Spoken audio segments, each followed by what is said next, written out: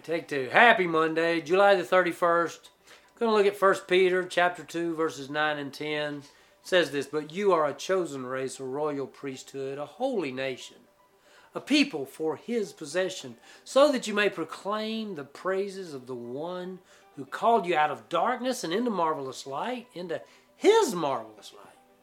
Once you were not a people, but now you are God's people. You had not received mercy, but now you have received mercy." You see, these are some really exciting verses, and they deal with identity. They kind of deal with who we are. I love asking people that question. I love asking people, who are you?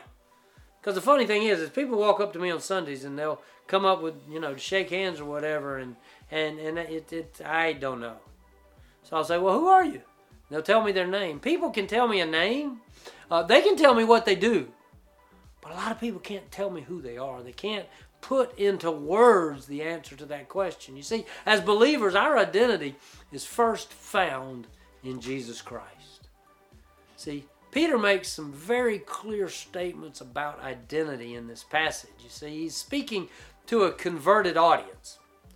Most of Peter's audience would be Jewish believers now, those that had recognized Christ as Messiah, and they're Jesus followers. But by extension, Peter is writing to us.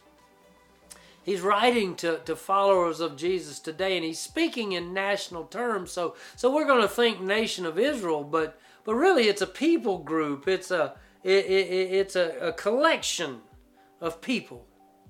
Peter quotes Isaiah, and he says, "Believers in Jesus will not be put to shame. Those who've trusted the Messiah will not be put to shame." And then Peter calls us a chosen race, a royal priesthood, a holy nation, a people for his possession. God planned and purposed a way of salvation for a people.